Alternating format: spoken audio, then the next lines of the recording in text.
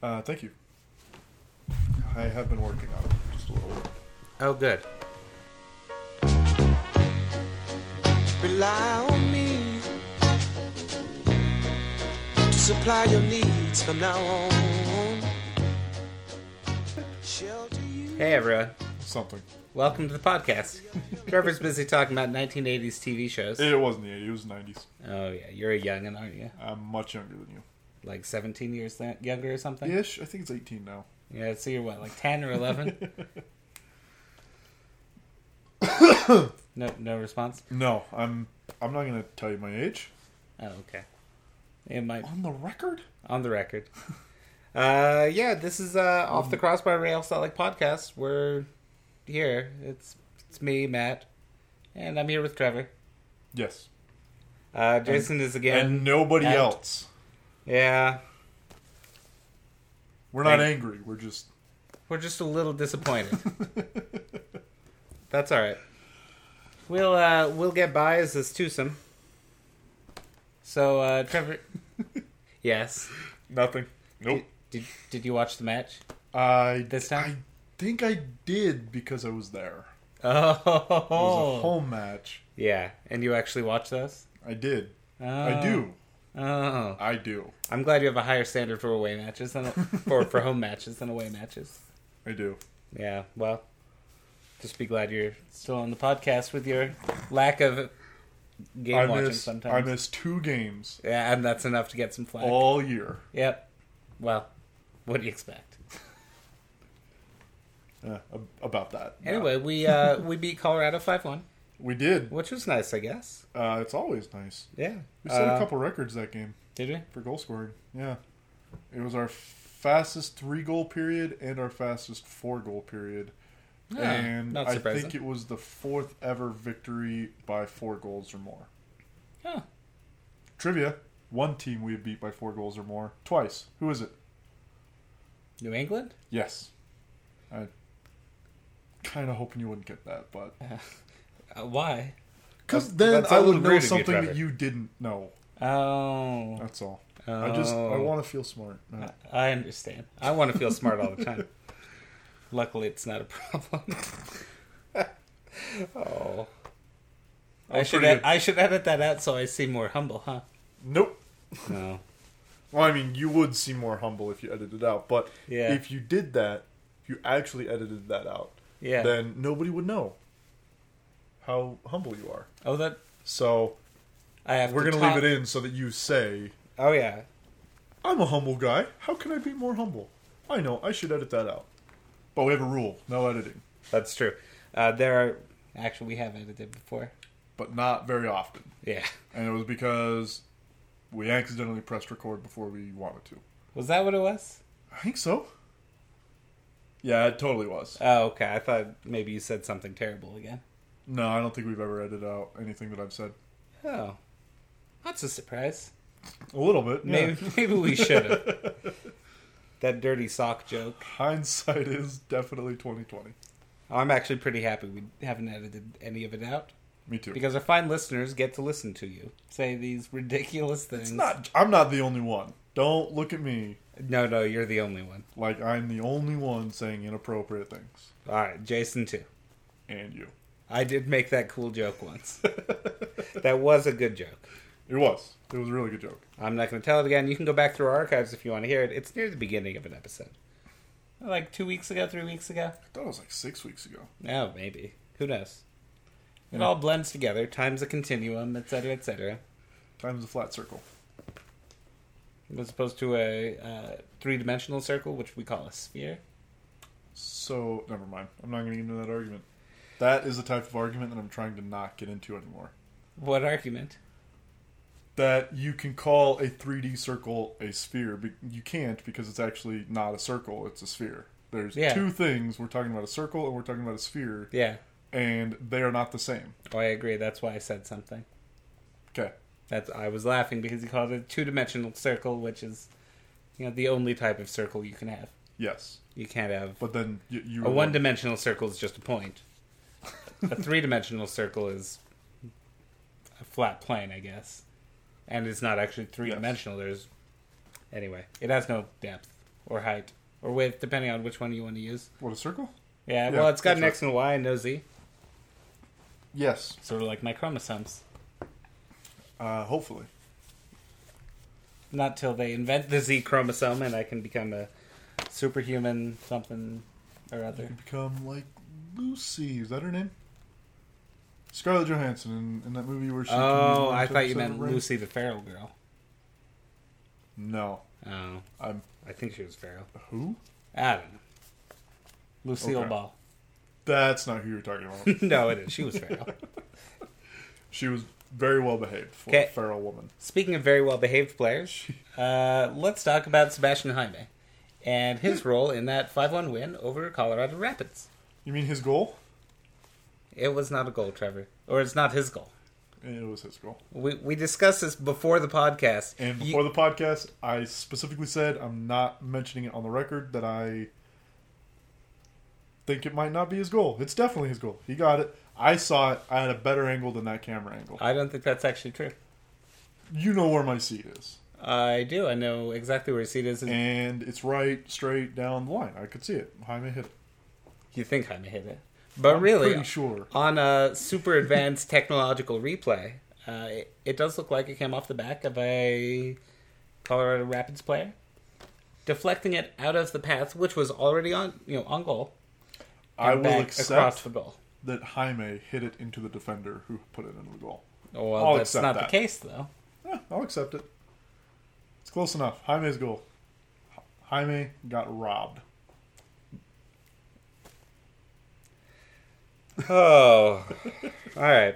Anyway, moving on. Jaime had a lot to do with a couple of goals. Yeah, I think he actually had a lot to do with all 5 goals. That's an argument actually made by, I believe it was Garth Lagerwey on ESPN 700 yesterday, 2 days ago. Yeah, he would make that argument.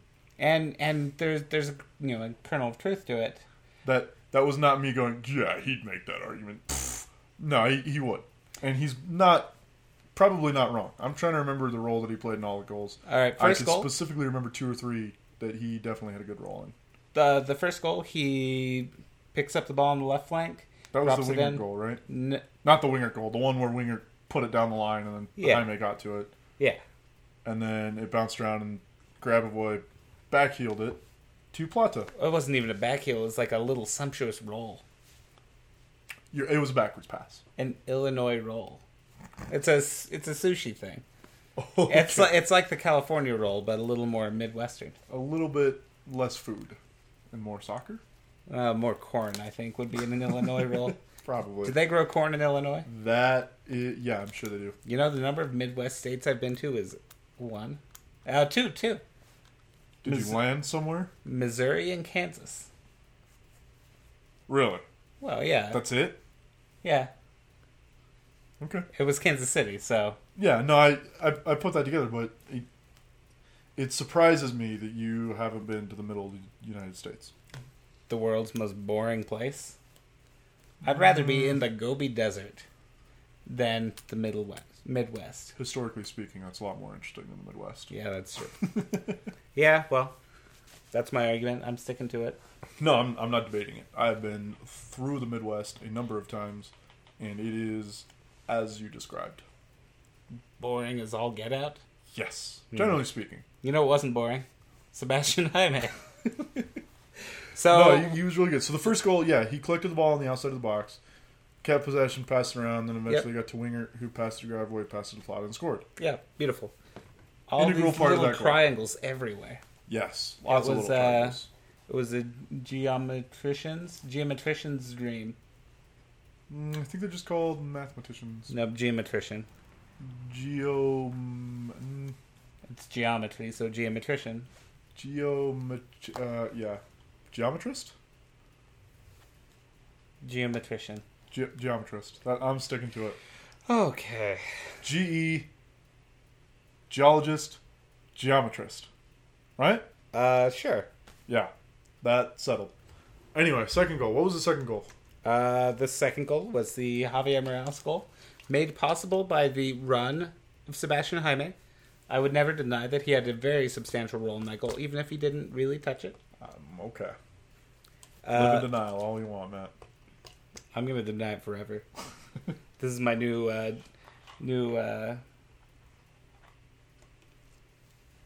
don't know what word you're looking for. I don't either. Grassy knoll. Okay. I'm looking for the shooter on the grassy knoll, and it's not Sebastian Jaime.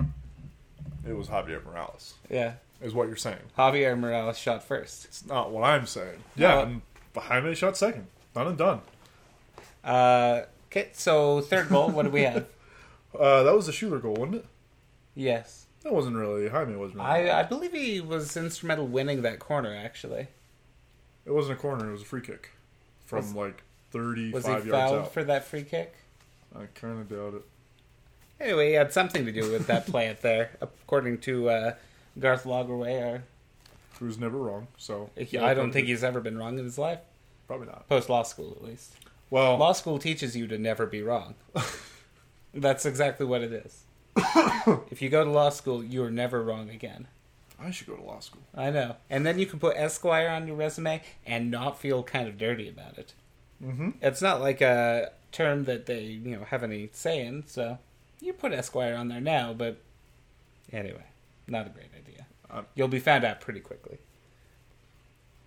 Do you think you can get the Esquire title if you go through clown law school? I don't know what the qualifications are for the Esquire title. Is clown law school even a thing? Don't think so. Is it at all like maritime law? I'm not going to say it definitely is not a thing. Well, that's good. But you're not 100% on this one? You're I'm probably not right then, sure. actually. So, Sebastian Jaime, clearly very good. Third goal. Hey, fourth goal. What's the fourth goal? We got to get there. We only went through 3. Oh, that's the Joe Nasco own goal. That's right. And was that the final pass, the final thing? Was that from Jaime? Or was that was Javi. Javi. That pass came to Javi from Plata? No, Plata's on the far side running in. I believe it came from Jaime, actually, on the left flank. It could have, yeah. Jaime winger Javi. That was the one where Jaime almost... Triangles. It almost got over the line, but he just barely kept it in, passed back to... Yeah, exactly. Okay, yeah. That was definitely Jaime. And the fifth goal was Salcedo's. Yep. And, yeah, Jaime was definitely involved. Yeah. I don't think so, but... Oh, he was involved somehow. He was on the field. But... Was he on the field? No, I think he was subbed off by that point. No, he was still on by that point. Yeah. No, you're right. I know. I know. I wrote about it. I had to look it up. But for his second game, I think he actually... he fared considerably better than I would have expected. He didn't look lost, ever.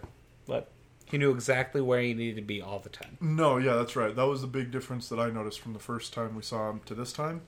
Was the first time it seemed like he just wasn't on anybody's page. Yeah. They pass right as he's going left. And that happened probably 6 or 7 times. Yeah, a few times at least, yeah. Yeah, I'm exaggerating. A handful of times. There was almost 0 instances of that this game. Everybody was passing to where he was running. He was making the runs that everybody expected him to make and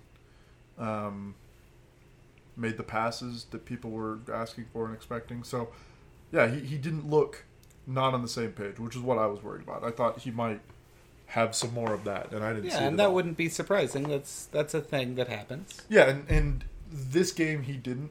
Next game, he might still. Yeah, I mean, it's not a done deal. Colorado Rapids clearly gave him a little too much space, as well as everybody. Yeah. And that really, I think, sounded the death knell for them. Yeah, they just let us play, which is shocking. It was not what you would expect from a Mascherano-led team, but really the impetus was all on us. So, I don't know. No, I mean, I'm trying to think if they didn't impose themselves. They really didn't. After the first 20 But I'm trying minutes, to think if that was like a tactical decision or if it was just because they just weren't good enough. I think the coaching might just not be good enough. Probably the coaching. Yeah. I gotta feel like it is. When you have a player like, say, Mari, who's pretty good. To say the least. Yeah. Looking distinctly average, playing 90 minutes. Well, I mean, yeah. Over the course of the 90 minutes, he was not great, but he did have a fantastic. Oh, yeah. But But no, yeah, they have a lot of players that Deshaun Brown, I think are not performing up to their potential. Deshaun Brown certainly isn't. He's actually he's top of that list. Yeah. It's funny. I've been looking a lot at expected goals. One of those advanced analytics things that Matt loves that I don't understand. I don't necessarily are love actually them. True. It's it's this hypothesis that different areas from which shots are taken have different probabilities of success. Yes. Right. So you basically sum up players' shots in each section, take the average goals that would be produced, and add them up, and there you go. There's your expected goals. So a lot of math is what you're saying. A lot of math, but it's pretty simple, all told. Like, this is not a complicated metric. Right. Deshaun Brown has a higher expected goal count than he does actual goal count. Considerably higher, actually. And that's unusual? That's not a good sign. Let's put it that way. Now, some people say that he's not scoring as many goals as he should. Is basically what that. And some people will say that everyone's going to trend toward the mean, and that's maybe that's true. I don't. That's another secondary hypothesis. I'm not really sure if that's the case. It hasn't been shown in a way that I find satisfactory. But on the other hand, you have someone like Joao Plata, who I think the biggest strength of his game is illustrated in this way. His expected goals is like 6 or 7. It was like, maybe it was like 7.6 or something. But his actual goal count is 13. And what you have is a player who, his shooting accuracy is, among players with 5 or more goals, is second best in the league, only just behind somebody who I forgot. I thought it was his, because I saw somebody and it was a stat guy. I want to say it was Devin Pleur? Yeah, that guy. I swear I saw him tweet something. It was about Joao Plata and how, like, his shot accuracy is ridiculous. Like, he takes a number of shots, and a very high percentage of his shots are on goal. Yeah, 62.5%. And I think it was an even higher percentage of his shots, or maybe it wasn't, but it was another percentage of his shots that were on goal turned into goals. Yeah. And it was, both of those numbers were like, it seemed like way above average. Like, exceedingly above average. Yeah. Considerably. It was... Yeah. It's sort of with the hallmarks of his play, I think. Now, clearly he's good in build-up plays, good with the final pass. He's considerably better now than he was last season at getting back in the defense and getting in the right position. Even if he's not going to make a big defensive impact, he's not letting players have a free cross into the box for Kansas City to score their game-winning goal. Going back to that? Yeah. But I mean, that was an instance of Plata not having any real clue about how to defend there. Yeah. And he's grown in that way, and he's grown as a goal scorer. And it's all this almost meteoric rise, and it's really exciting to see. Almost meteoric? Yeah. You're going to say almost meteoric. That means I have to bring up his goal-scoring record. And you're going to say, well, it's Toronto, but... It is Toronto. That's my a argument. Little bit of... It's a little unfair. At Toronto and at Quito, where he played before and after Toronto, yeah, his goal-scoring was... appearances to goals. So I'm not really going super analytic. Anytime he stepped on the field, he was scoring 1 in 8, 1 in 9, 1 in 10, not good. Something like that, which is really bad. I think, and I'm going to say it's Toronto, but my argument isn't based on their play necessarily. No, that plays a role, but he was just unhappy there. He was unsettled. Maybe, but there's a reason he went back to Ecuador without telling Toronto. There were and remain huge problems in Toronto. But even in Ecuador, he wasn't good. Oh yeah, and I think he was probably at an unhappy stage in his life, and that possibly, and maybe it's just because at the time he was 19, 20. Yeah, just young and not. Yeah, really and once you hit like out, 22, that's when you start to break out. Now he's figured it out, but still, from where he was 2 years ago to where he is now. Oh yeah. Point is, meteoric is the word I would use. unequivocally. I would say near meteoric. I know you would. And I think you're wrong for doing But that. I think it's because when he was brought into MLS, he was seen as this really promising player. He was in the top. He was one of the top 24 under 24 his first year in the league.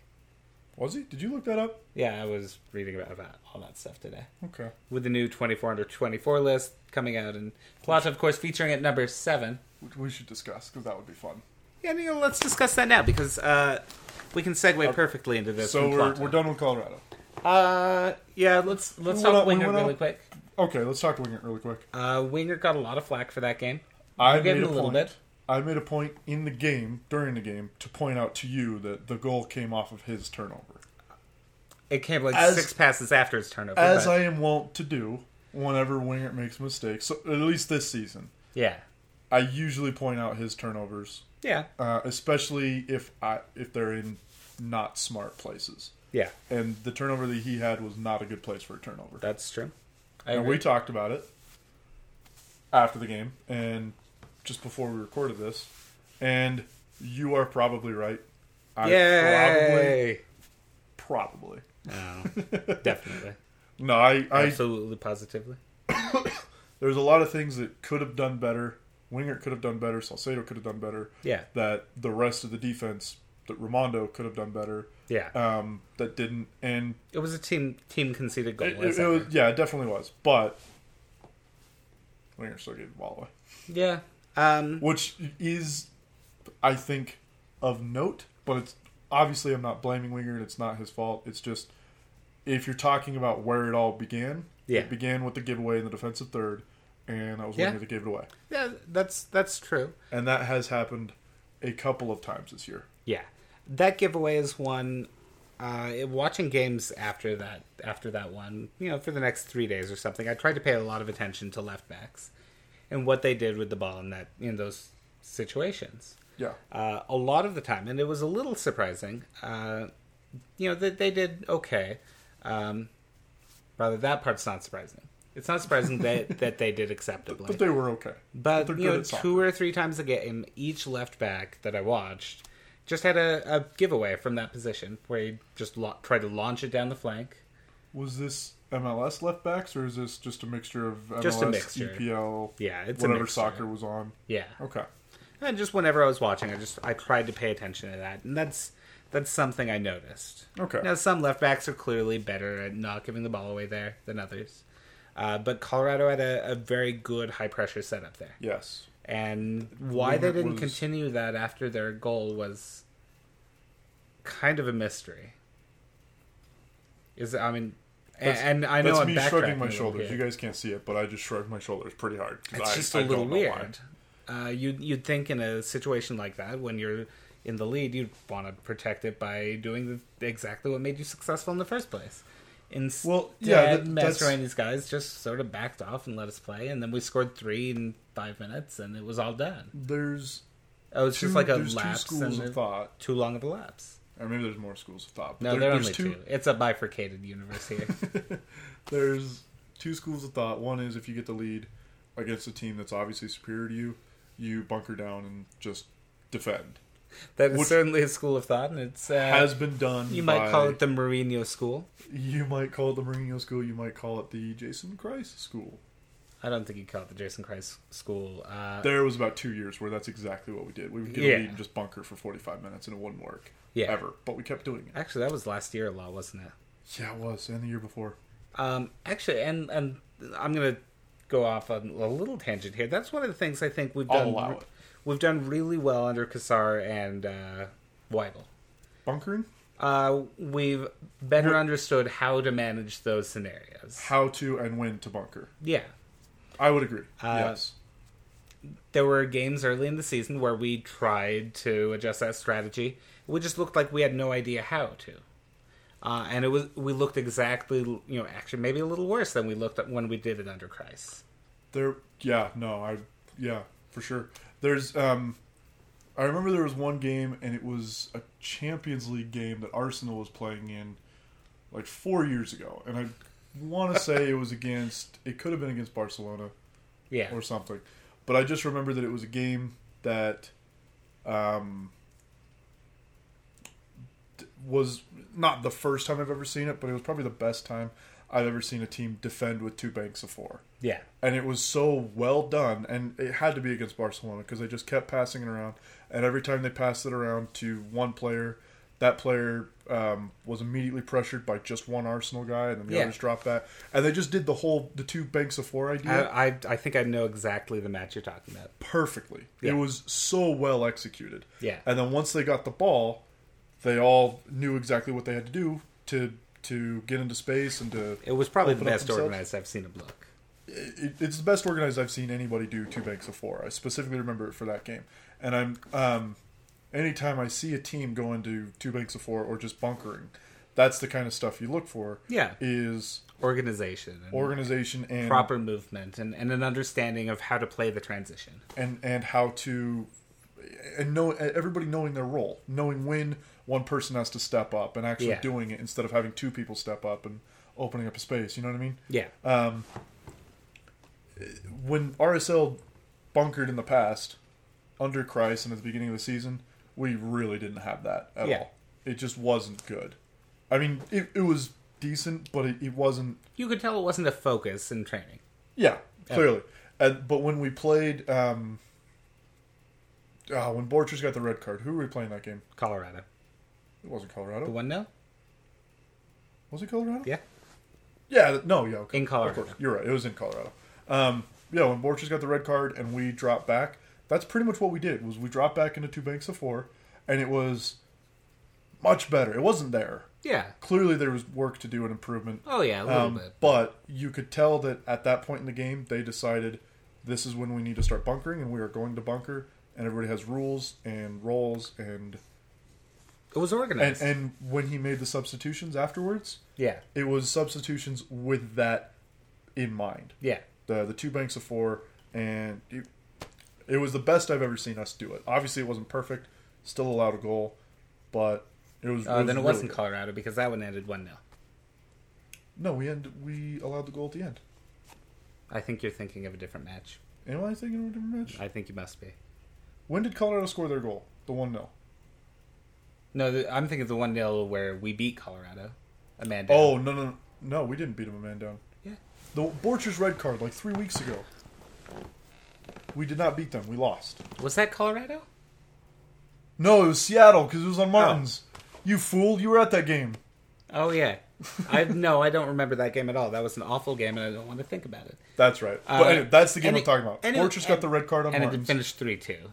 That's right. We gave up the late goal at the end. Yeah. But my point is, 2 banks of 4 is what we've been doing, and it was much better. Yeah. And whatever started this whole thing, Weibel and Kassar much better, and Jason Kreis managing the game better. And it's just a distinct shift in approach to game management, I think. That's where it was. Colorado didn't do that at all. Yeah. And they didn't bunker to protect their lead. Yeah. And they didn't keep pushing to get another goal. Which is really kind of, like I said, that's the 2 ways to do it. And they picked the middle option, which is not keep doing, but also not bunkering, which is the worst thing you can do with the lead. Yeah. Because then you're going to get 3 goals scored on you in 5 minutes. Yeah. And I was a little sad that weekend Arsenal then scored 3 goals in like 3.5 minutes. And it's like, well, we did this great thing, and then they come along and they ruin it for us. And like yeah. All the plaudits go away, and... No, because somebody better did it better. Well... Yeah, it happens. But, what can you do? Anyway, that's the end of the Colorado. Yeah, I would just say, like, it's Jeff Kassar as a game managing coach has just grown leaps and bounds this year. Yes. And when we look back and looking at the Supporter Shield standings right now, it's relevant because we might say, like, oh, with, a better approach in X game, and if we hadn't, lost X game, we'd be right in the running. We could look at that, but it's... he's a first-year head coach. Yeah, no, you have to learn on the job a little bit. Definitely, I know I can think of 4 games off the top of my head where we dropped a win into a tie. Yeah. We lost 8 points, basically. Yeah. If we had those 8 points, we'd be in the lead by 3 points in the Supporter Shield race. But with the most cakewalk of schedules to end the season. And that would be amazing. That would be a dream scenario. But again, like, Cassar gets a pass. Yeah. I think. It's not even that he necessarily, like, needs a pass there, because we're still in a very good spot. Yeah. It's that, you know, it lends some levity to the situation. Yeah. And it's also, I mean, at the same time, you can also look at it and say, we dropped, there were 3 games near the beginning of the season, like 3 in the first 10, I think. Yeah. Where we dropped points. And it was obvious that we had a problem. Yeah. We didn't have that problem again for a while. Yeah. We didn't drop points for about another, I want to say maybe 10 games. It might be Seattle as the fourth one. From those scenarios. Yeah. Yeah. But yeah. I mean, the first 10 games we dropped 3, and then the next 10 after that, I don't think we really dropped points in that kind of situation where we're holding a 1-goal lead and we try to bunker and fail and give up the points. It's true. Didn't really do that. So Cassar's improving. He gets to the beginning of the season where you're just going to say, okay, new coach. But he has to improve. And he did. Yeah, he improved more than I think anybody would have expected. And at the same token, if you go back to the beginning of the season, you look at everybody's predictions for RSL, and it was they might squeak 5th. I mean, 4th is great. Yeah. They might squeak 5th and get into the playoffs. And if they do, that's a successful season. But there was a lot of people who said, no, RSL's probably not going to make the playoffs. Yeah. Even with their players and even with a coach that knows the system, I don't think they're going to. You know what it'll take for us to make the playoffs? 1 single measly point from the rest of the season. From the next 5 games. Yeah. When realistically, we should get at least 11. That's 3 wins, 2 ties. If we get 15, I'm going to celebrate in the streets. And I don't think it's that unlikely. It's unlikely. It's unlikely. We've got 3 games on the road, 2 at home. Yeah. And even though we've been, for the most of the season, a pretty good road team. Yeah. I'd say one of the best in MLS on the road. Yeah. But I just hesitate to say that 15 is totally doable. Yeah. I mean, it's like a 10% chance. All I know is what I would give. I don't know statistically what it actually is, but I would give it maybe a 10% chance of happening.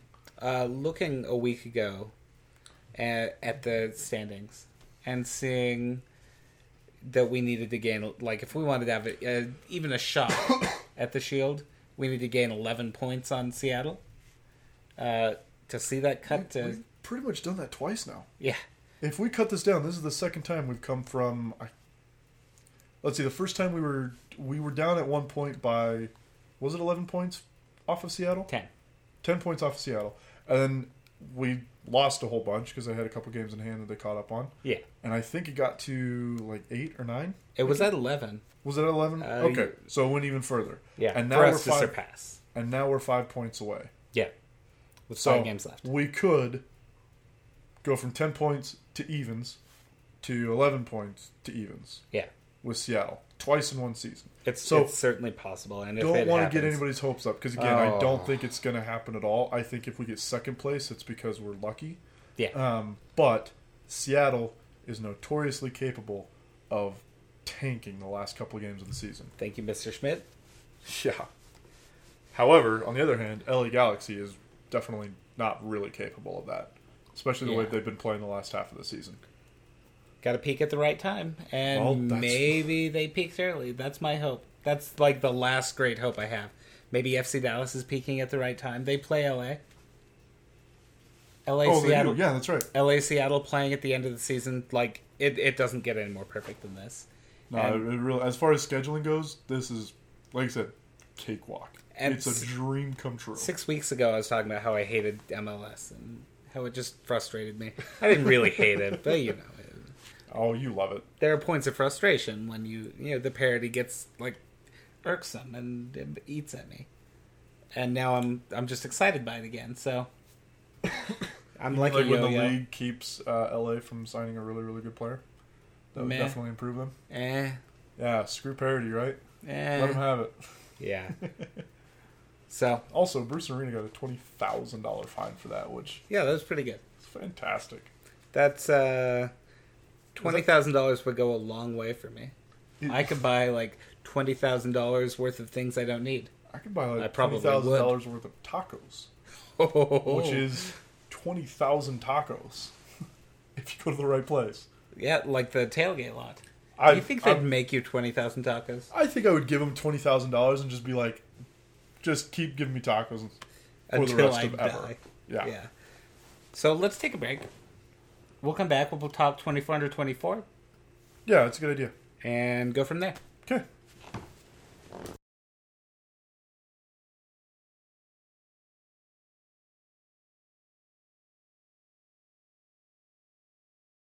A gone, gone, gone, she's been gone so long, she's been gone, gone, gone so long. A gone, gone, gone, she's been gone so long, gone, gone, gone, gone so long. So we're going to talk about the infamous 24 under 24 list, which is a list of 24 players under the age of 24 by the time the season ends. Yes, which is why Fernando Adi was not on it. Much to Merritt Paulson's dismay. Yeah. He was also dismayed about other things, but we'll get to that. Yeah. Let's just go through the list, shall we? Read it off. We're just going to start from the bottom. Start from the bottom. Yeah. Start at 24. We're going to start at the bottom, and then now we're here. Now we can get there to the top. I got you. Get here, yeah. Yeah. I made a Drake joke. Pretty good. Yeah. I almost ruined your Drake joke. All of the unexpected things that have happened on this podcast. That's probably top. Number 24, Russell Tybert. Number 23, Tesho Akindele. Number 22, Gershon Kofi. Number 21, Olmes Garcia. Let's talk about this for a little bit. Why does Olmes Garcia rank so low on the list? Well, I think that's obvious, isn't it? Yeah. I think so, Honestly, too. I was kind of surprised he got it. I think the only reason he's on the list is because he got a lot more playing time this year. Yeah. And we've seen a lot more of him. His play on the field... I mean, the 24 under 24 list is a lot of fun, but the thing you got to realize is, or that I always remind myself is, there's not a whole lot of good players that are getting playing time that are under the age of 24 in MLS. Yeah. So once you get to the bottom of the list, you're not really scraping the barrel, but I mean, you're picking. These are pretty good players, though. They're pretty good, but I mean, let's be honest. What has Tybert done this year? I don't remember. Exactly. There's Tesho Akindele's not been bad. He should probably be a little bit higher, but Gershon Kofi is another one that I think should be higher. I think he's been a very good player for Vancouver. Yeah. But we have to play him. There's a couple players on there that, I mean, maybe they might not should be on there. Yeah. But again, that's what you usually get in the bottom is the people who play a lot of minutes, Tybert, that don't really produce a whole lot. Yeah. And that might just be because they're young, and that happens. That's part of it. Now, the list is built, by voting from media.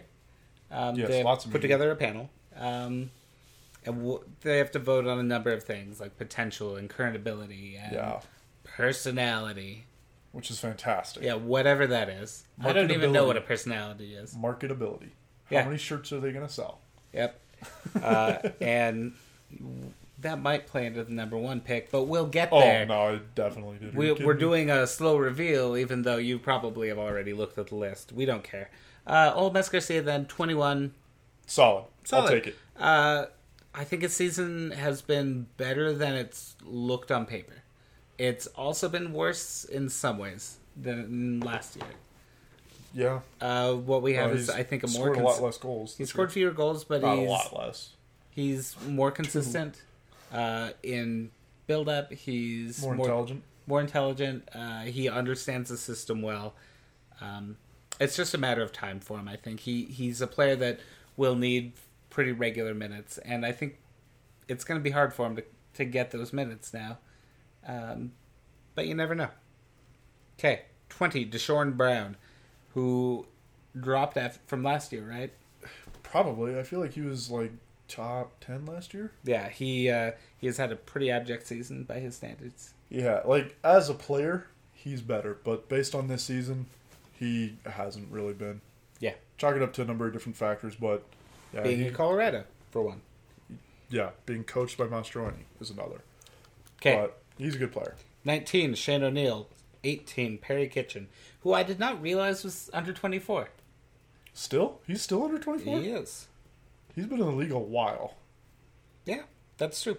Okay, 4 years? 17, and I'm afraid you're going to get really excited about this guy, Harry Shipp, who you seem to be a big fan of. I really like Harry Why Shipp. do you like Harry Shipp?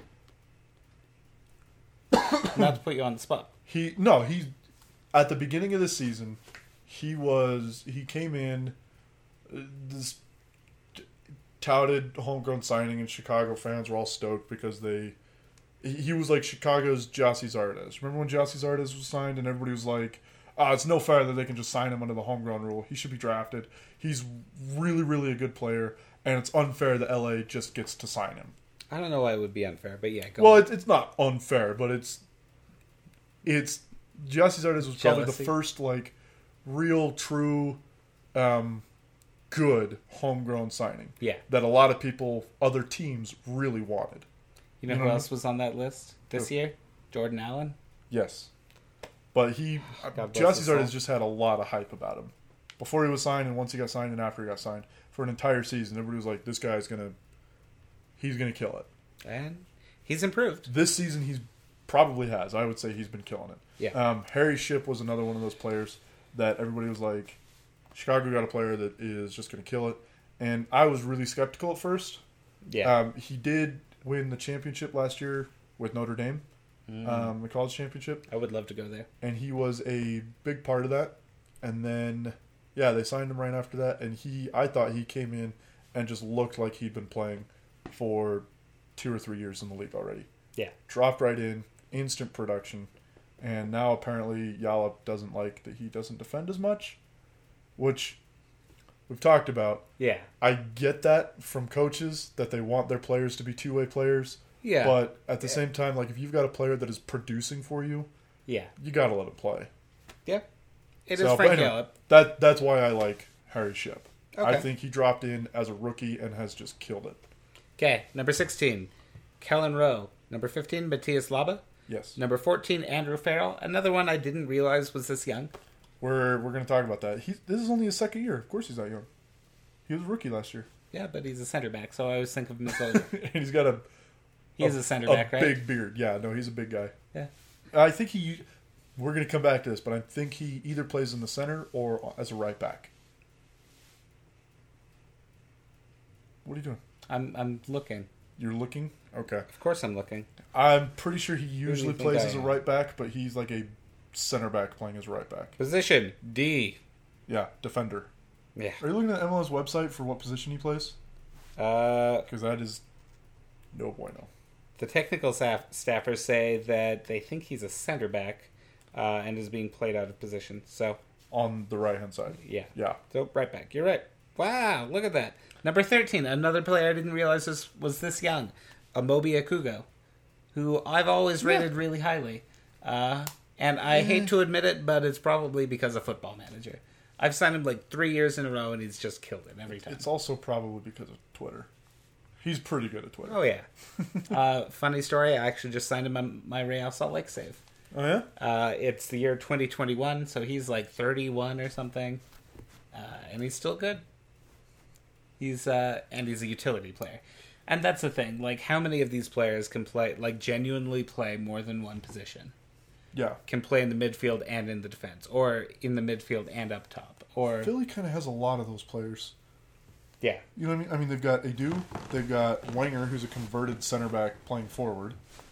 I agree, but that's a weird case because he's not killing it by any means. He's, for a center back, for a player that not everybody, but a lot of people say, no, he's a center back. Yeah. He scored a lot of goals, and he scored a lot of really good goals that center backs are not able to score, generally speaking. Oh, yeah. So, I don't know about him playing center back, but he's a decent forward. But anyway, they have a lot of players like that. Okugo's one of them. Number 12, Kekute Mane, a player we'll probably see on Saturday. Almost definitely, I would say. Number 11, Dylan Powers. Yeah. Look at that. He's at Colorado, right? Probably a little high. Maybe. I don't know. Number 10, Bill Hamid. Again, another player. He's been involved for so long. It's easy to forget that he's that young. First homegrown to 100 appearances. That's fantastic. Good for him. Okay, for his team, obviously. For DC United. Not for the U.S. national team? No. I think he's had only like 6. Yeah. Still not bad. Yeah. Number 9, Will Trapp. Yes. Another promising young player. Very excited about Will Trapp. Number 8, and I'm surprised he made it this high on the list after the season he's had, Luis Gil. Yeah. No, that came up today. I don't know if you noticed, But, no, yeah, of course you noticed. There was, I don't want to say a spat, but there were words exchanged about the 24 under 24 on Twitter. And, yeah, Yes. I definitely think Luis Gil is rated a little bit higher. I think that's kind of a reputation thing. It's reputation and its potential. He's Yeah. still seen as having incredible potential. Yeah. And I think rightly so. The Yeah, thing no, I I'd don't add- disagree. Just, for me, it goes back to the same thing, same criticism that I have of Luis Gil, is that he's been a professional since he was 16. Yeah, He's 20, 21? 21. 21 years old. 21, one of those ages. He's been playing he's been getting minutes Yeah, for 3 or 4 years. yeah, since he was 17. And- 2011, when Jason Christ started him as a forward. And you can go back and No, say that was out of he- necessity. No criticism meant. Yeah. And you can go back and you can say, well, he's been playing out of position, so we don't really know his true potential, and that's fine. But at the position that he's been playing there for about a year now. Yeah, And over a year. Year and a half now. He's good, Yeah, but but Luke Mulholland's passed him up. there's a couple of players that are better than him. Yeah, Not I mean, around the league. There's plenty of players that I think that play his position. Maybe Yeah. not plenty. That's probably the wrong word. But there are players around the league that are better than him. yeah, And that's, as a sentence on its own, is kind of a silly thing to say because, duh, of Yeah. course there are players better than Luis Gil. But I think it's coming to a point where he's got to live up to that potential, yeah, and we need to see more of it. And we've seen bits and pieces. We saw it at the Tijuana game. yeah. He definitely is a He good player. took over the midfield, and Yeah. that we have to see more of that. And that's where my criticism of Luis Gil comes from. I would just like to see more of that. Yeah, And if it's the coach's fault that he's playing him out of position so he's not really able to, fine. Still like to see more of it. yeah. Our side of the diamond spot has a lot of room for attacking. It does. You have to commit defensively as well. That's, I think, historically been Luis's problem. He's obviously it gotten has. better about it. Yeah. But with that, it's almost like he's lost like the connective aspect of his game. And so he's more exciting, he's more promising, he takes players, head on more. But he's not playing the simple passes as well. He's not playing the simple game that's just essential. That you see Javier Morales playing week in, week out. And Yeah. that's the primary difference. Like, Yeah. you could play him on the side, you can play him up top. Both positions, you have to have that aspect to your play. Yeah. Especially in our system, but I think that's a general rule. It's been a rough season for him, but he's also looked more capable at the top. So it's tough. Yeah. I just remember, because last season, especially, he scored, like 5 or 6 goals throughout the season? Yeah. And this season he scored 1 in league play.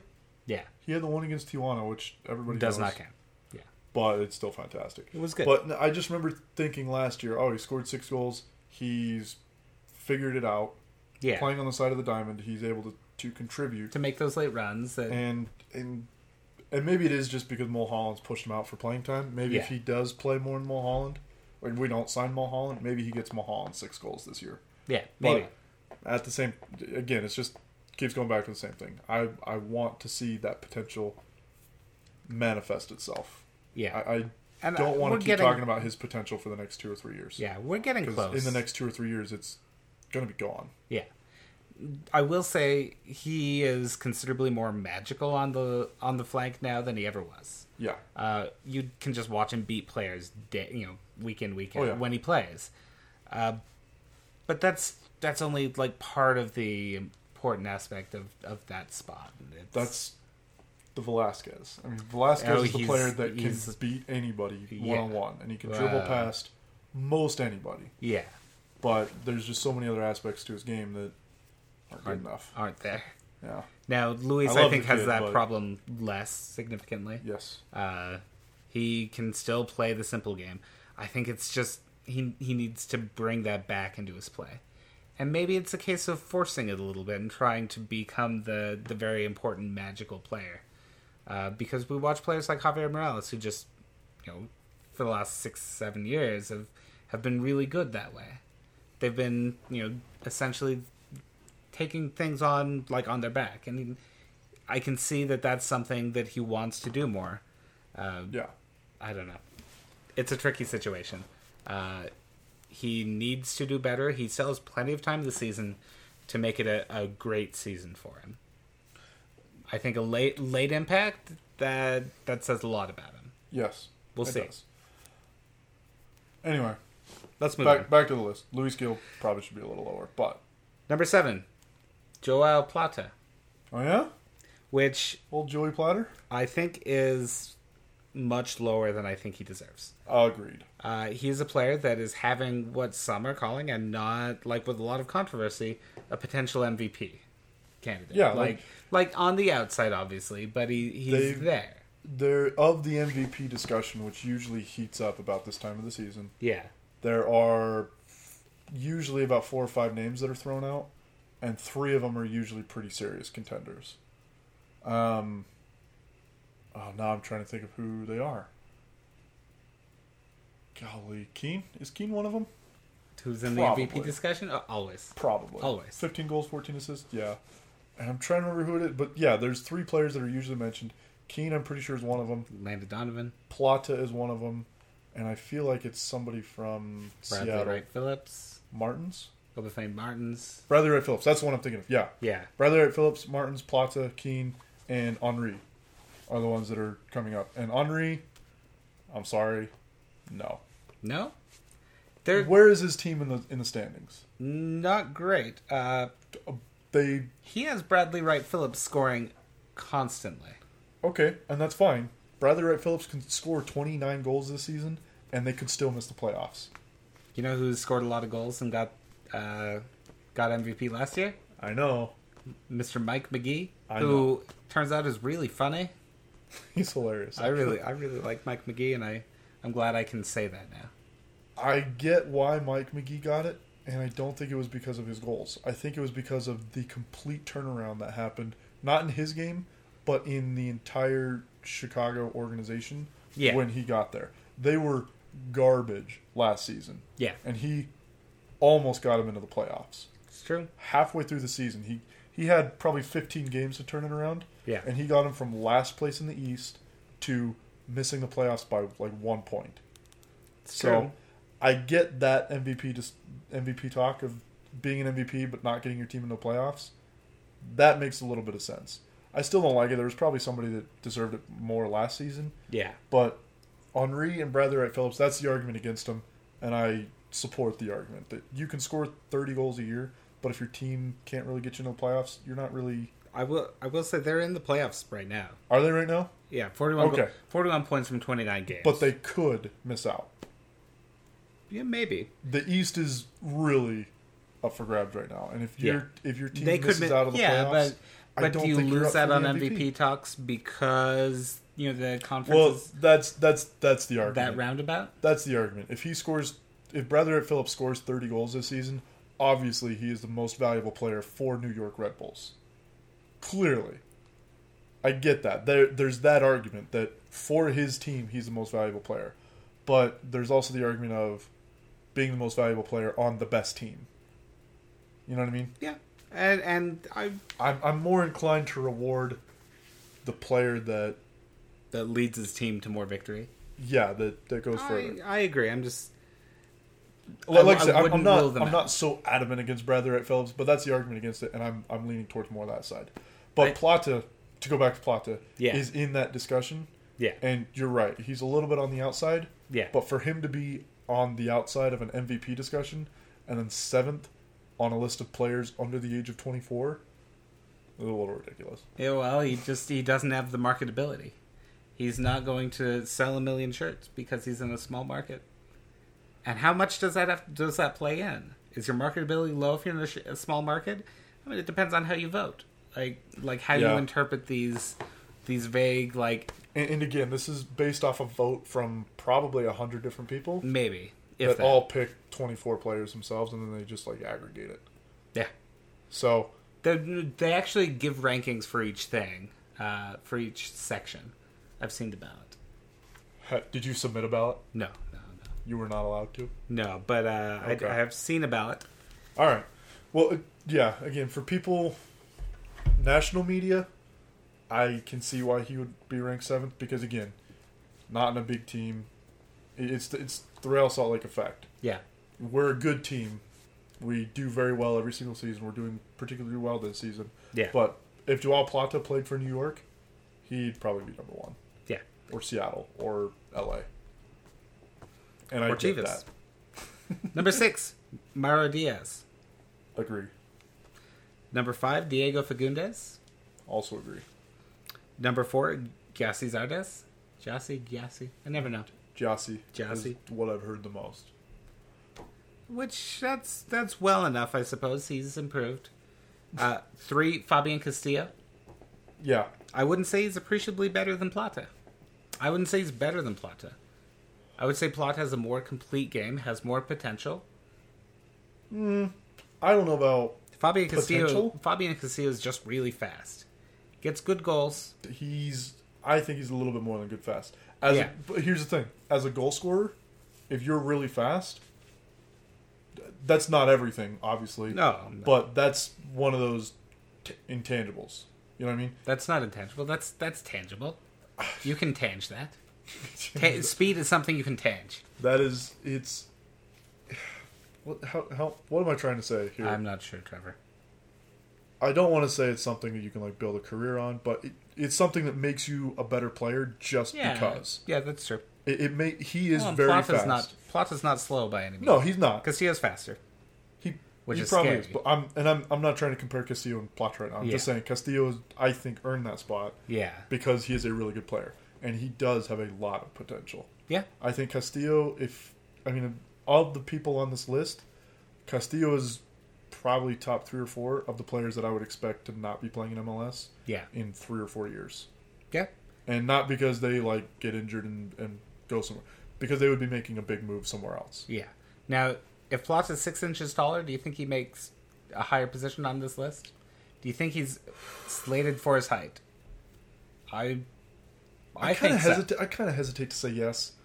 I can see the argument. I think there's a bias against him because he's incredibly short. He's 5'2". That's really short. I could see that, but at the same time, for me, somebody to score 13 goals at 5'2", if I'm biased against short people, I see a short person scoring 13 goals and I say, "Holy crap! Yeah, this kid is killing it. He's 5'2". Look at that disadvantage, and he's scoring 13 goals." But maybe that plays into potential or the ability to make it in a bigger league or the Raimondo effect. Yeah. And honestly, Raimondo would be fine almost anywhere in the world, I think. He would, but nobody's going to take him. Yeah. And I think especially now, but nobody's going to take him because he's 5'8", 9, 10, 5'10". One of those. Yeah. He's short for a goalkeeper. He's short for a goalkeeper. Plata's short for a forward.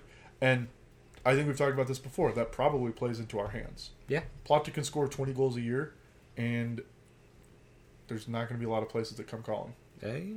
Unless he really kills it with the Ecuador national team. And people see him play there, then they'll be like, "Oh, well, internationally he's great." It's funny seeing him post photos with Eder Valencia, right? And then watching Eder Valencia play on the world stage. Yeah. It's kind of cool. Yeah. I think we have a really special player. Let's get through the rest of the list. We only have 2 left. Cubo Torres at number 2. Which... I get it, but that's another... These next 2, in my opinion, are a little bit hype. I think the reputation picks. Number 1, DeAndre Yedlin. Yes. Quite a bit of hype. DeAndre Yedlin, of course, the player who signed for Tottenham, but isn't going to be playing... Through some mechanism... is still playing with Seattle, even though he's sold to Tottenham. Back on loan. I don't really believe that.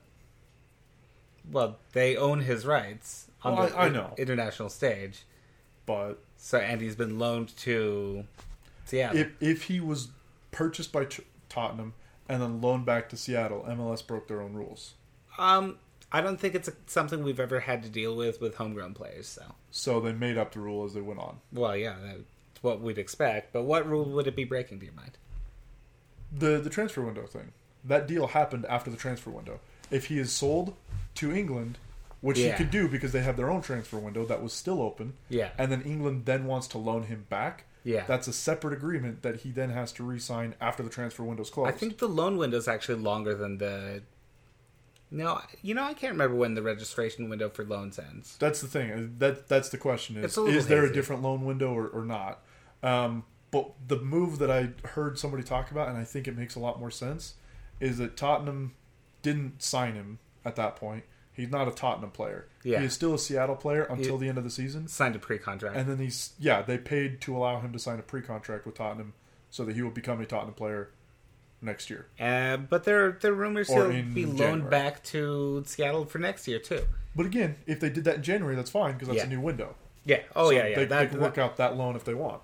It's funny to see like arguments about him going to Tottenham as reason to make the top of the list. But the thing is, he hasn't gone to Tottenham. Yeah. He's signed. He's under some sort of contract. They did pay a lot of money. And that's cool, but is he ever going to play? We don't know. Yeah. Like, he did pretty well for the national team, but not as a right back, not in the position he plays in MLS. Yeah. He's defensively suspect. He's pretty good in the attack, but not great.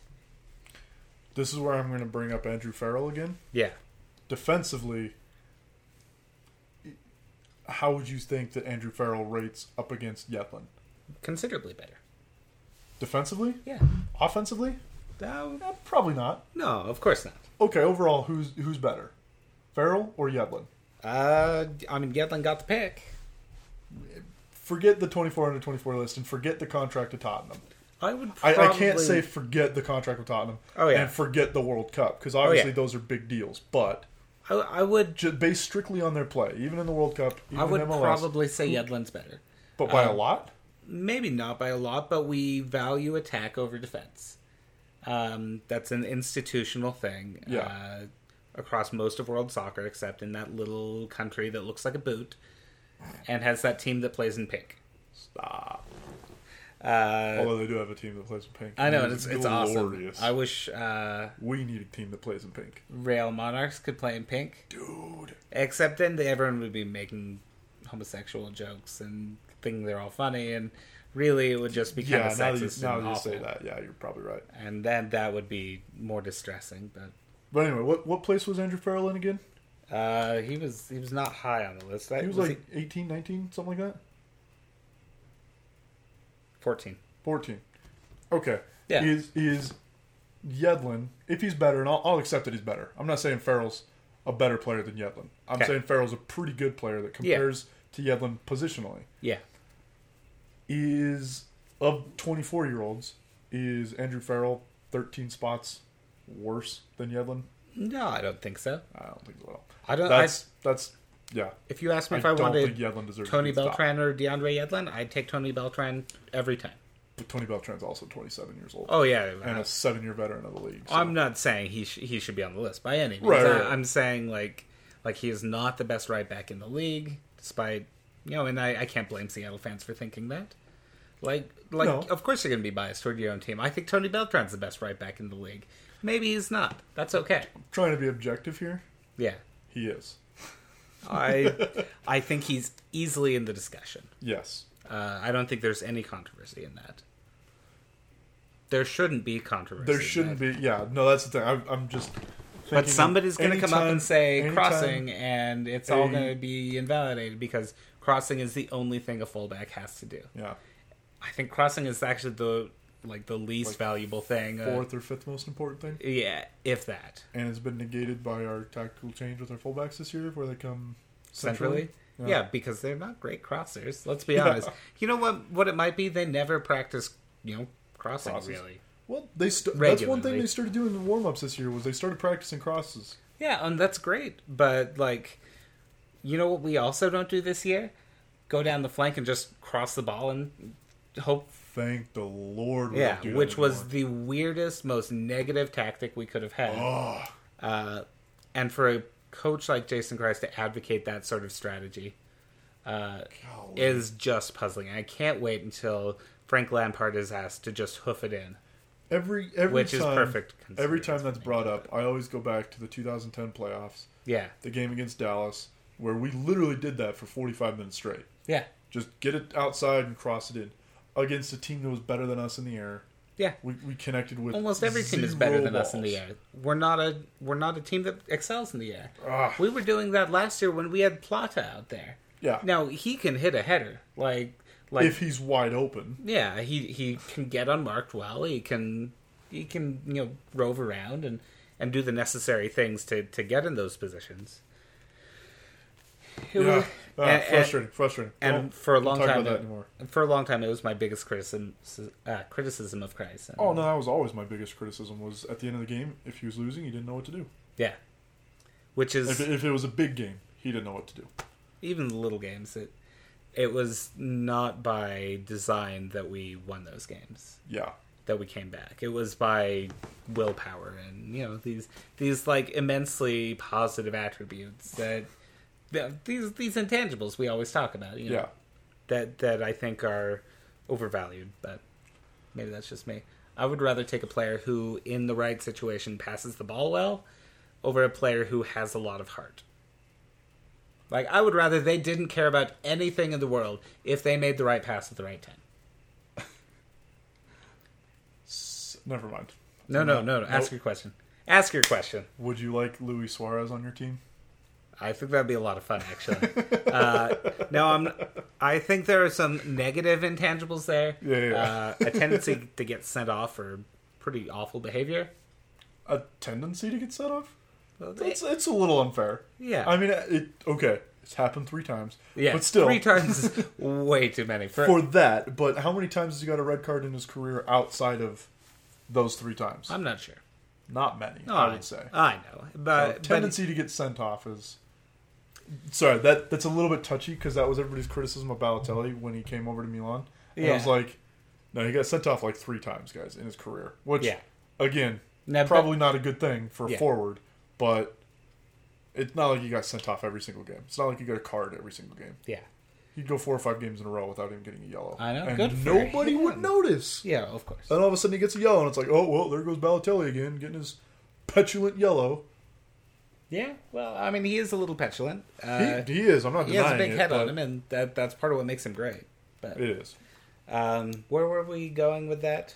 We were talking about Yedlin and how hyped he is. Yeah. But I'd still into RSL tactics. I'd rather take a Ned Grabavoy over a Will Johnson, and I think that's Will Johnson had a lot of heart. He was a brave quote unquote player. He rushed in. He hustled. Yeah, he had a lot of hustle and spirit. Ned Grabavoy was criticized for not displaying those attributes, but you know who's better on the ball? Ned Grabavoy every single day. Yes. You know who creates better chances? Ned Grabavoy. You know who's has scored fewer goals. I was going to say, Ned hasn't scored a good volley yet. That's true. But and that's down, I think, to tactical decisions. Probably. Not, playing through the middle, you're always likely to score more goals than when you're playing out wide. Yes. Even though our midfielders play fairly narrow, they're still wider than a central player. Yeah. So that's that rant. 24 under 24 is unreliable at best. It's fun. An awful metric. I love the 24 under 24. I do. I'm glad that they do it every year. But it is one of those things that it gets me fired up, and it probably shouldn't, because realistically it doesn't matter. Yeah. It's literally just like the best 24 players under 24 in some order. Yeah. And I would rather they just put them in a hat and drew them, because it's going to make... you don't get DeAndre Yedlin up top, but DeAndre Yedlin's the player everybody was like, yeah, he's going to get number 1, whether he deserves it or not. Yeah. He is right now the face of the league. For the next, 3 months? Well, depending on if he comes back. Oh, yeah, if he comes back on loan. Yeah, to develop more or something. Yeah, well, like, what's the point? If you're going to sign a player and just loan them right back to their home club. Now, for a year?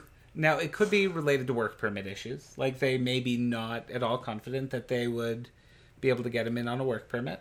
And getting him playing more with the national team over the next year would mean he'd meet that requirement, that 75% of games for your national team requirement. You say 75% of games, and the FA is talking about changing that? It's not an FA thing. That's actually England law that creates that requirement. Oh, is it? Yeah. That's just part of... It's just part of... somebody said something about them changing it. As far as the national team requirement. Yeah. Because I think that's... The playing for the national team, I think that's a specific FA thing. Yeah. And but I think they that's have the to part have where some sort of like measurable things. Right. So, But because it's a work visa, and so you either have to be like you have to be one of the top, in your field to get a special work permit. Yeah. To get an O1 visa. Yeah.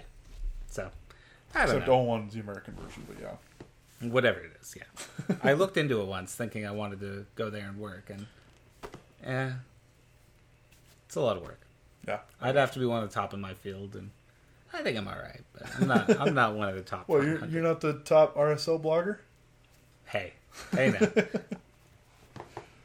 I'm We're sure not they can gonna give you a start work it- permit for that. Just go do an RSL blog in England. We're not going Done. to get into a fight with Charles here, who I think is the only other. Well, Charles and Heath, the two Oh, yeah, that's other right. Heath- active RSL bloggers outside of RSL Soapbox. Heath does it for, Total MLS.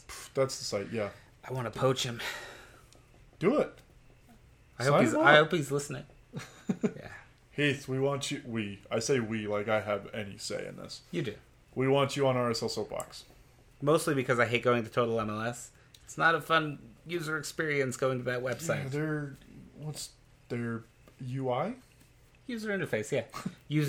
UI, UX is more popular now for user experience. That's the most Apple thing I've ever heard.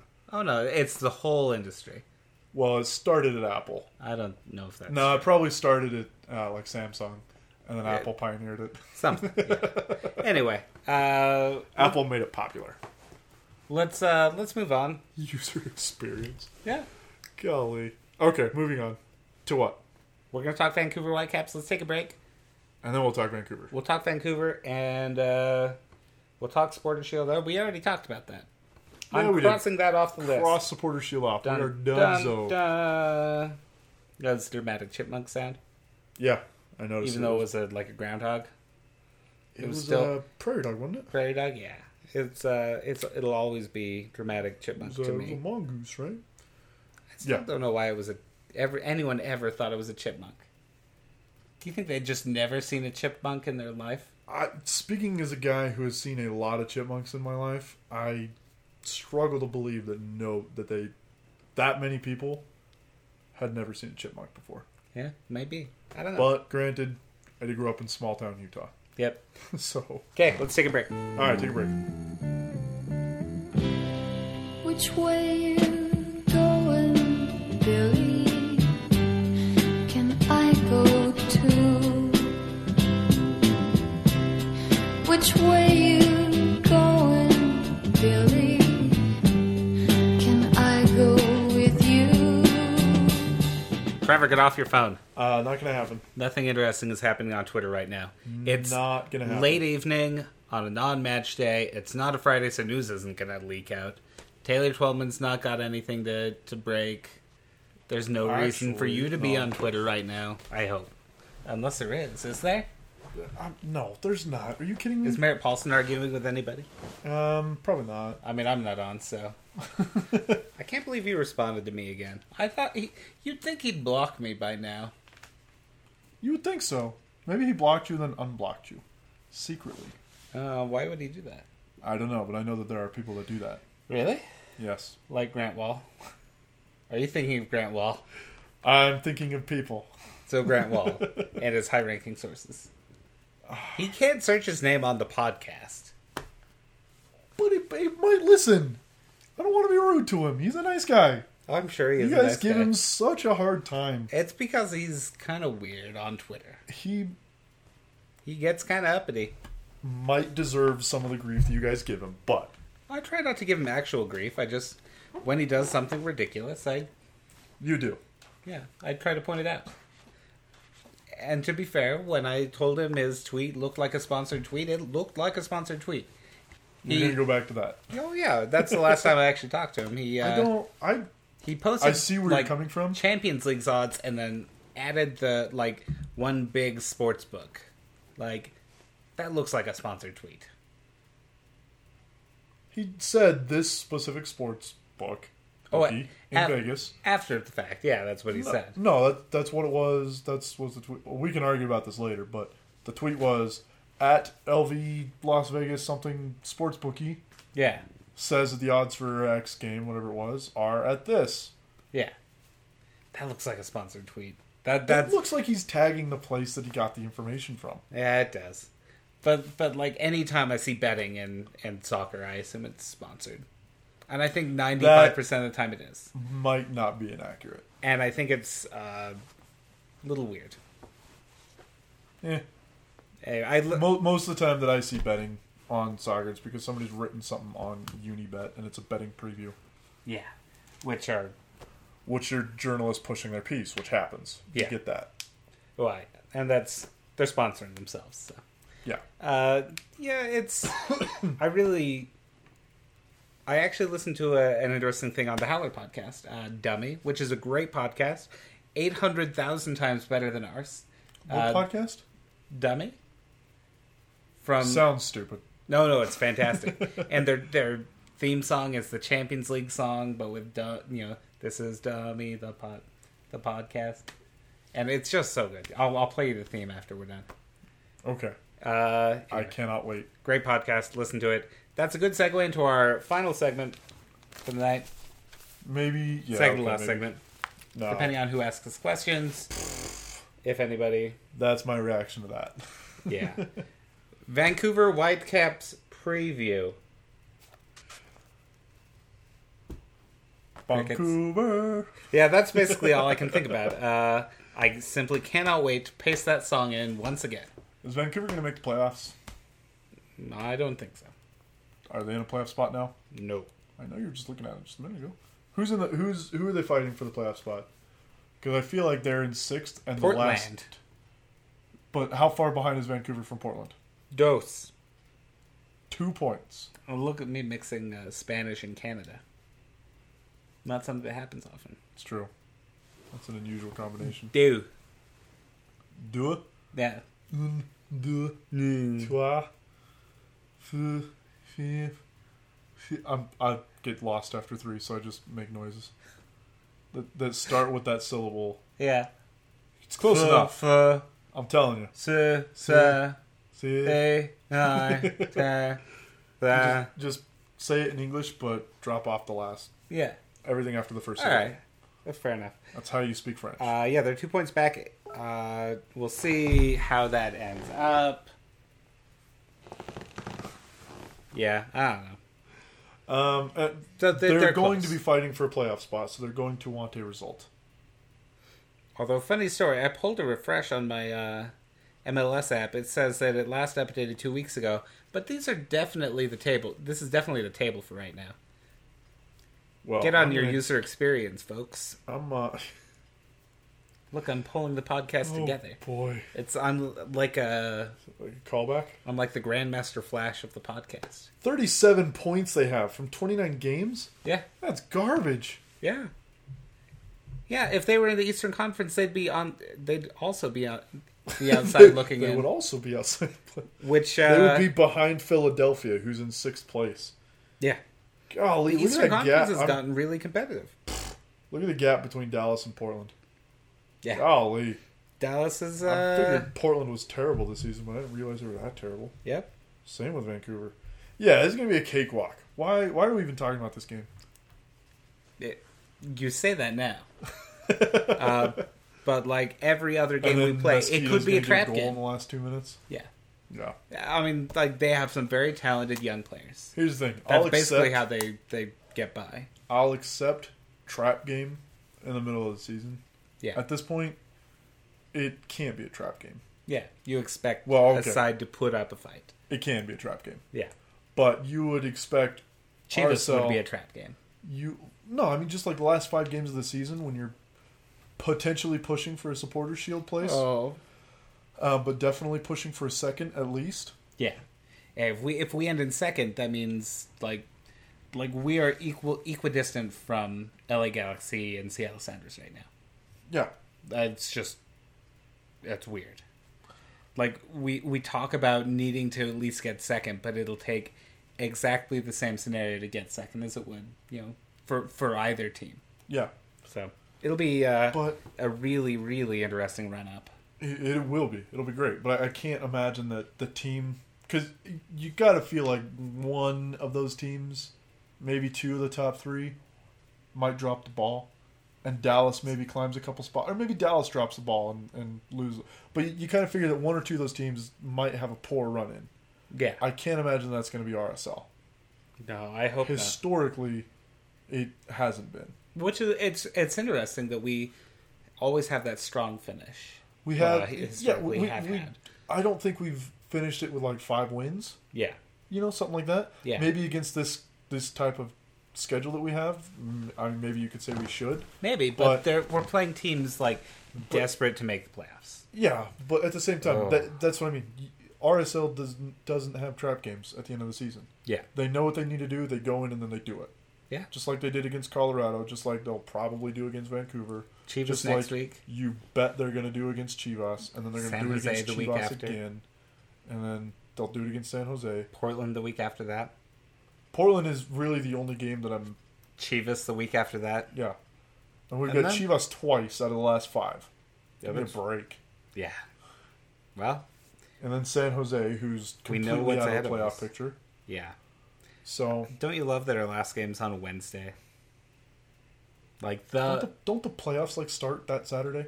no, everyone else plays that Saturday and Sunday. I'm fine with it.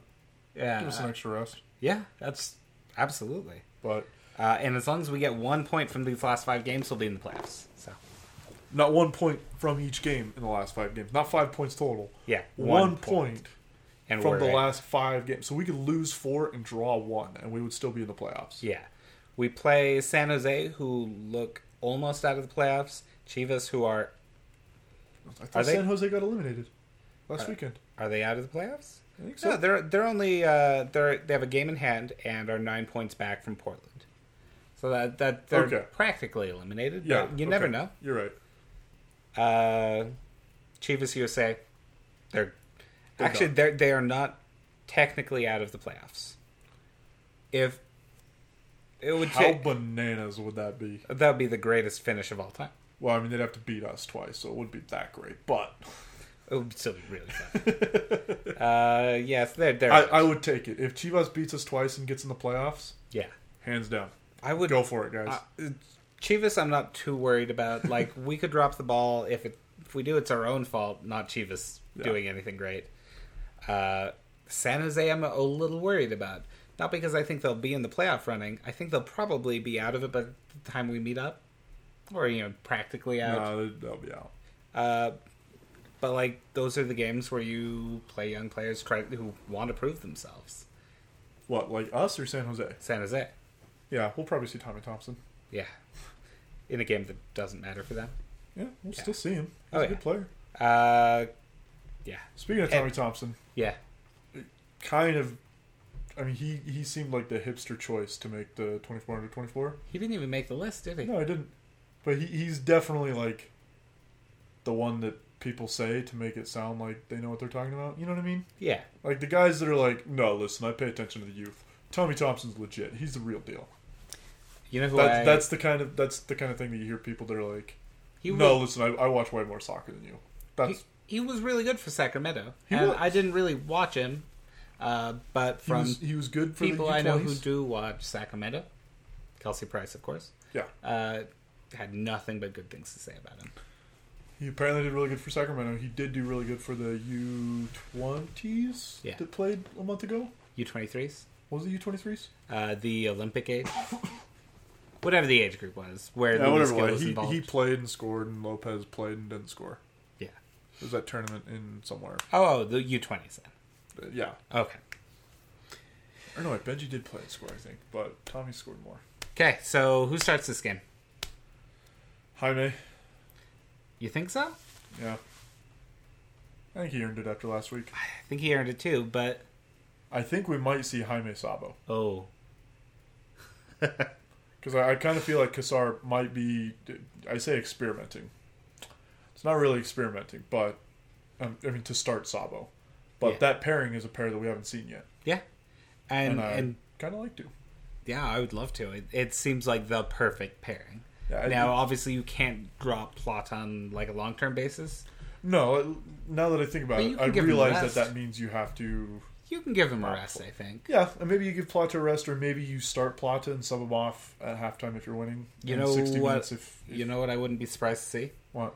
Sabo Jaime and Luis Gil in Javi's spot. And maybe Chris Schuler resting. Now, Chris Schuler has had a little bit of a muscle problem. Not a bone problem, so that's good. Which usually means he's going to be arrested. Yeah. Rested, it'll be on turf. All signs would point to Schuler maybe being rested. And that's okay. Carlos Salcedo had a great game. He did. Now, obviously, like you can say Colorado didn't put in much of a shift after going down 5-1. But Carlos Salcedo didn't lose concentration. He still played well. Aaron Mond also came in and played well. So, yeah, which was unexpected, but nice to see. Not unexpected that he played well. Unexpected that he played. It was a little unexpected that he played as well as he did. Yes, that's not what I was trying to say. I just want to make it clear that I did not expect to see Aaron Mond in that game at all. That came on at halftime. That was a surprise. Yeah. And Schuler is hopefully okay. We'll see. Other people clearly know more about this than we do, and that's why they're paid the big bucks. So, listeners, if you pay us the big bucks, we'll get all the info we for will you. know. Yeah. That's what we're saying. Actually, if we could be paid full-time... Can we kickstart our own podcast? Yeah, that Soccer Morning scraped by with that. And scraped by and then failed, ultimately. And recovered. Well, they picked up a sponsor, so... That was really... I mean, you don't pick up a sponsor without at least trying first, so... Yeah. Yeah. So I wouldn't be surprised to see changes there. Rich Balchin, I think, is out again. I'm not sure. Yeah. I would be shocked I hate if to we saw say him it, again. but I have kind of written off Rich Balchin. At least for this season. We're not going to see him again. I don't think so. I mean, unless Winger breaks his foot, or... Yeah, somebody breaks his foot and then somebody else tears a muscle. Yeah. In the playoffs. Yeah. Like, I would see Carlos Salcedo right back before I'd see Rich Balchin. Probably. Yeah. Well, I think almost definitely at this point. Now, Balchin showed really well when he played. But he's just been plagued by injuries in his career. That's the thing. Like, he has been injured. But that's why you keep him around, because he's clearly really good. He's a good player. Yeah. He's really impressive, and then he can't play for 6 months. Yeah. And maybe you hope that at some point he recovers from that and his body adjusts. And we're not talking about this yet, but when it comes up, I think we might see Rich Balchin not on the team next year. Yeah, we are not talking about the expansion draft right now. I'm not talking about the expansion draft. I'm talking about the beginning of next season. Oh yeah. Sometime between now and then, he will be traded, cut, signed by another team. Contract's going to run renewed, out. Yeah. Something. I wouldn't be shocked. As much as I'd love to see him play here and succeed. Yeah. We might see him sign for a USL Pro team. Hey, in the state. That might be cool. That's what I'm really excited about this offseason, is to see what players from MLS come down to our USL Pro team. Not just from RSL, but just all around MLS. Yeah. That are good players, but... Tommy Thompson did really well in USL Pro. Yeah, maybe we can sign Tommy Thompson. That'd be good. I wouldn't complain. He's the best youth player in the world. He is. League. World. USL Pro? World. I actually really like Tommy Thompson. I do too, but there are... He deserves to play in a system that supports him. Which I think, and we've talked about this, which I think San Jose is working towards. Yeah. They're not actually, there yet. that makes me breathe a little easier when we come up against them. Because we struggled against San Jose, classic, like... Bash Brothers San Jose? Yeah. Goonie San Jose? Yeah. Yeah. And they're not that anymore. No, they're not. And rightly so. It wasn't working anymore. It's a joy to see. Yeah. For a number of reasons. It's something you can see one season at a time and never again for the next 6 years. But speaking of San Jose, we got to make a road trip there next year. If they open that new stadium. They will. Well, they say they will. Yeah. They have not pushed it back again. So. No, we'll see. I really want to see that stadium. We'll take separate cars. All right. Or we could do a podcast on the road like we've always talked about with Seattle. And never done? Never done. Yeah. It's a lot of work. Honestly, the big problem is just maintaining power to the computer. I just need a power inverter. They're not that expensive. They're useful. Yeah. For some applications. Then I worry a little bit about driving and recording a podcast. Maybe not the best idea. Yeah. I kind of have to sneeze now. This is awful. If I sneeze on podcast, it'll be the worst podcast we've ever recorded. I don't think that's true. I mean, Okay. we've recorded some podcasts with some extra noises before. That's true. Anyway, are we done? Did we preview Vancouver? That's at all? enough for us. Do we? Jeez, we didn't even talk about Vancouver. They're not that interesting. See, here's the thing, though. I really think they are. I think they are from the angle that they have a lot of really young talent that isn't there yet, but will be in about 2 years. Yeah. And in 2 years, if they can keep the team together, they will be competitors. With Perhaps so. If Hurtado can get it together, Yeah. Kikutamani can get it together, and Darren Maddox can get it together. That's a lot of getting it together. It is, I know. And if Russell Tybert can get it together, Yeah. a front four with those guys is fearsome. Gershon Kofi can continue improving. Yeah. I really like Gershon Kofi on that list. 24 to 24. I think I mentioned it before, but I know you did. He is one of the best young holding mids in the league, and Yeah. I think he's only going to get better. I'm really excited to see him in like 3 years. Okay. You know what I'm really excited to see? Us play the last game Chivas ever plays. Is that us? Is that our final That's game? us. Is it in LA or is it here? It's in LA. Oh, no, it's here. Is it here? Yeah. Heck yeah! I actually will be missing that one. I'm not happy about it. It's a work thing. Yeah. Tell your I'll actually be in LA and coming back that evening. So that is. I may be able to make the match. We'll see. That's a home game. Here for us. It's an home game. I might join you guys in the tailgate lot. You after say the match. it's the last game of Chivas USA, but they might be back next year. I'd be shocked if they were back as Chivas. I would be shocked if they were back. Oh, as hey, it's not Chivas. Chivas' last game. It's not Chivas's? No, they play it also on Sunday. Who do they play? San Jose. Oh, screw San Jose. I know, taking away everything we hoped for What this season. dicks. That would have made the season great. Any listener questions? Yes, we had one listener question. All right. Was it Because from we tweeted it out 10 minutes ago? Plenty of time in advance for people to respond. What And awful wow, we got so many responses. Just so many. you'll never guess who it is. Oh wait, we have three Holy questions. crap, we had 3 responses. I was joking, I only saw 1. Oh, okay. We have 3. You go first. Wes Brown, friend of the podcast, asks if Kassar's changing lineup in Vancouver, who's going to whip in that cross that Dev nods home this time? Balchin. Mansali. Velasquez. Gil. Yeah, probably Gil. I'm All going right. Gil. All right. But that also assumes that Devin plays, which I wouldn't be shocked if he's on the bench. I wouldn't be. I mean, yeah, I would. You give Yeah, I a would. couple people a rest. I kind of would. He's scored more goals recently than Olmes Garcia. You He's- mean over the last, 3 weeks? Yeah. Olmes Garcia hasn't scored since that FC Dallas loss. Yeah, but and that one- Devin Sandoval hasn't scored in MLS since Seattle last year in the playoffs. He's one of those... With a little bit of confidence, I'd be interested to see how he plays. Because his I would second too, goal but was just fantastic. Not at this point in the season. Yeah. I don't want to. I mean, Yeah, we're see. trying to get Jaime figured out for the playoffs. Trying to get Savo back for the playoffs. Yeah. We've got Plata, who's on fire. We've got Olmes, who is not great but good enough, and then we've Yeah. got Finley, who is probably on his way out. He's a I proven... mean, not on his way out, of the team. I mean, He's on the downward he turn of his career. he That's not controversial. this season is not his best, No, but but it's still better. he than also had a Sandoval's. pretty significant surgery at the beginning. So. Right, but he still had a better season than Sandoval for RSL. Yeah.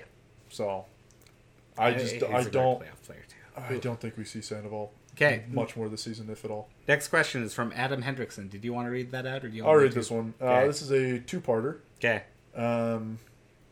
2 tweets. Maybe it's not actually 2 parts. From what we've learned so far this season, do you think Kassar will be more successful as a coach than Kreis?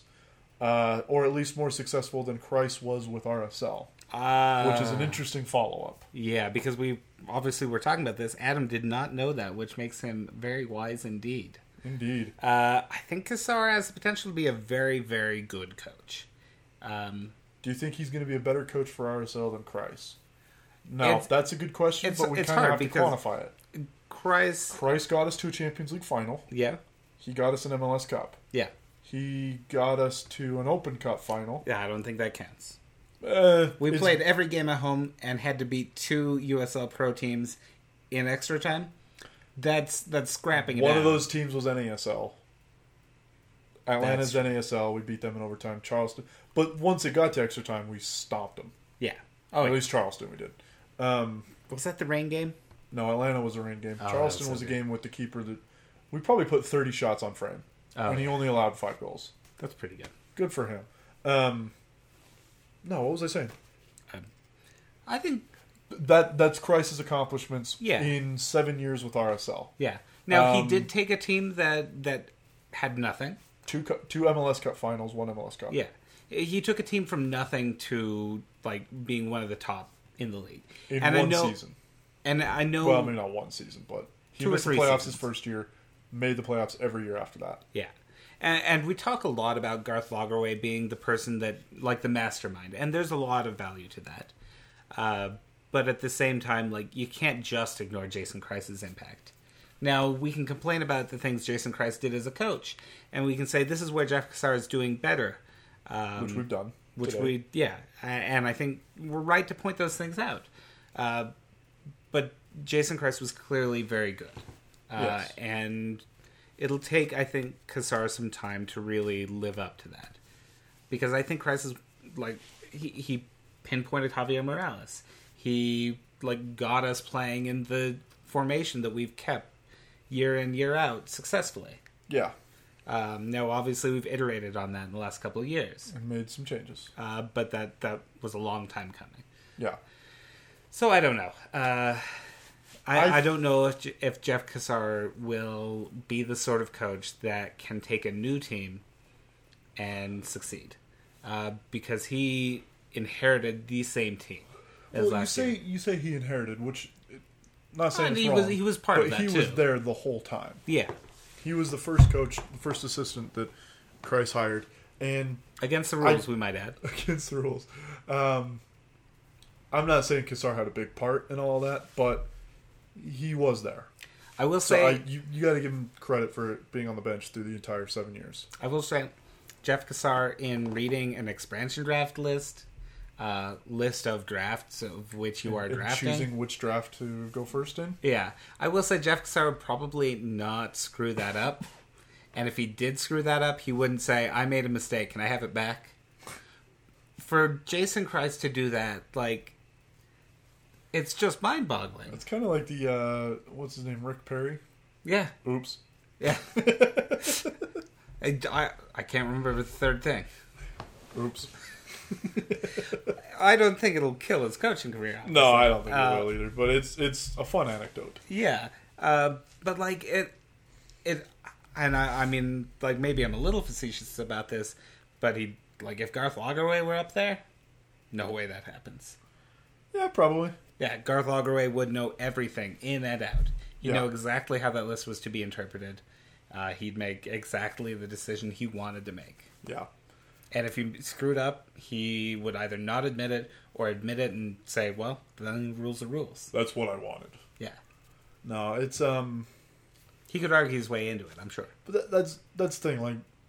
People made a big deal about that because it's funny. Yeah. 6 months from now, when they've got a team, it's not going to matter.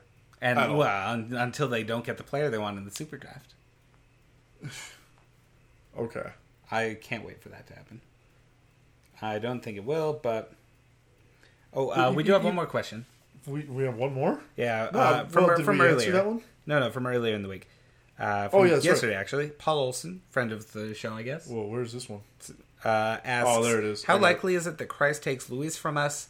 And I'm going to say, I have no clue. I'm going to say 0% likely. Really? I think Cassar and Garth, God willing, that was God willing that Garth stays, will not allow that to happen. Okay. I'm sure that Christ would enjoy having Luis in New York. Yeah. And Luis might be ready for a change of scenery, and he might enjoy playing in New York. And going and shopping at some Armani store. Yeah. And getting his grill changed. I could see that being an exciting prospect to Luis, but I don't think he's unhappy here. I don't. I don't see any reason why. I mean, lack of confidence in an ability to get playing time. I mean, maybe if he's promised playing time at New York, and we say no, and he has to get a contract renewed from us. Yeah. Which, from what I understand, he doesn't. I actually am not sure. Anyway. But anyway, if it's up to the player, maybe. Yeah. I could see it. If it's up to the organization, no, I don't think they allow it. Yeah. Okay, we'll Unless see. we get, like, Frank Lampard or something. Oh, that'd be awful. Why would you even suggest that? Not get Frank Lampard, that's not what I mean. I mean, get something big. David Villa? Get something big. I'd take David Villa. Like an international spot. Ooh. A permanent international spot to replace what we lost to get him in the first place. And then David Villa. What are you doing? I'm making noise. Golly, we almost made it the whole podcast. I say that like I haven't been kicking the table throughout the whole show. Okay, I think we're done. Are we done? Yep, we're done. Are you sure? Yes, I'm sure. I'm hitting stop on the podcast now, Trevor. Okay. Well, hold on. What am I holding on for? Stop. I think we might have another question. What is it? Are you grasping at straws here? No, hang on. Let me actually do some investigation. Yeah, no, never mind. We don't have another question. Oh, wait. Charles asked, new MLS logo, thumbs up or thumbs down? We talked about that last week. Thumbs sideways. That was our question last week. I scrolled too far. You are repeating questions we already covered. Okay, I'm We've gotten to the worst. Never mind. This is the worst we've ever This is the worst we've ever ended. All right. Goodbye, everybody. Bye. See ya. Sebastian Jaime. Stop it.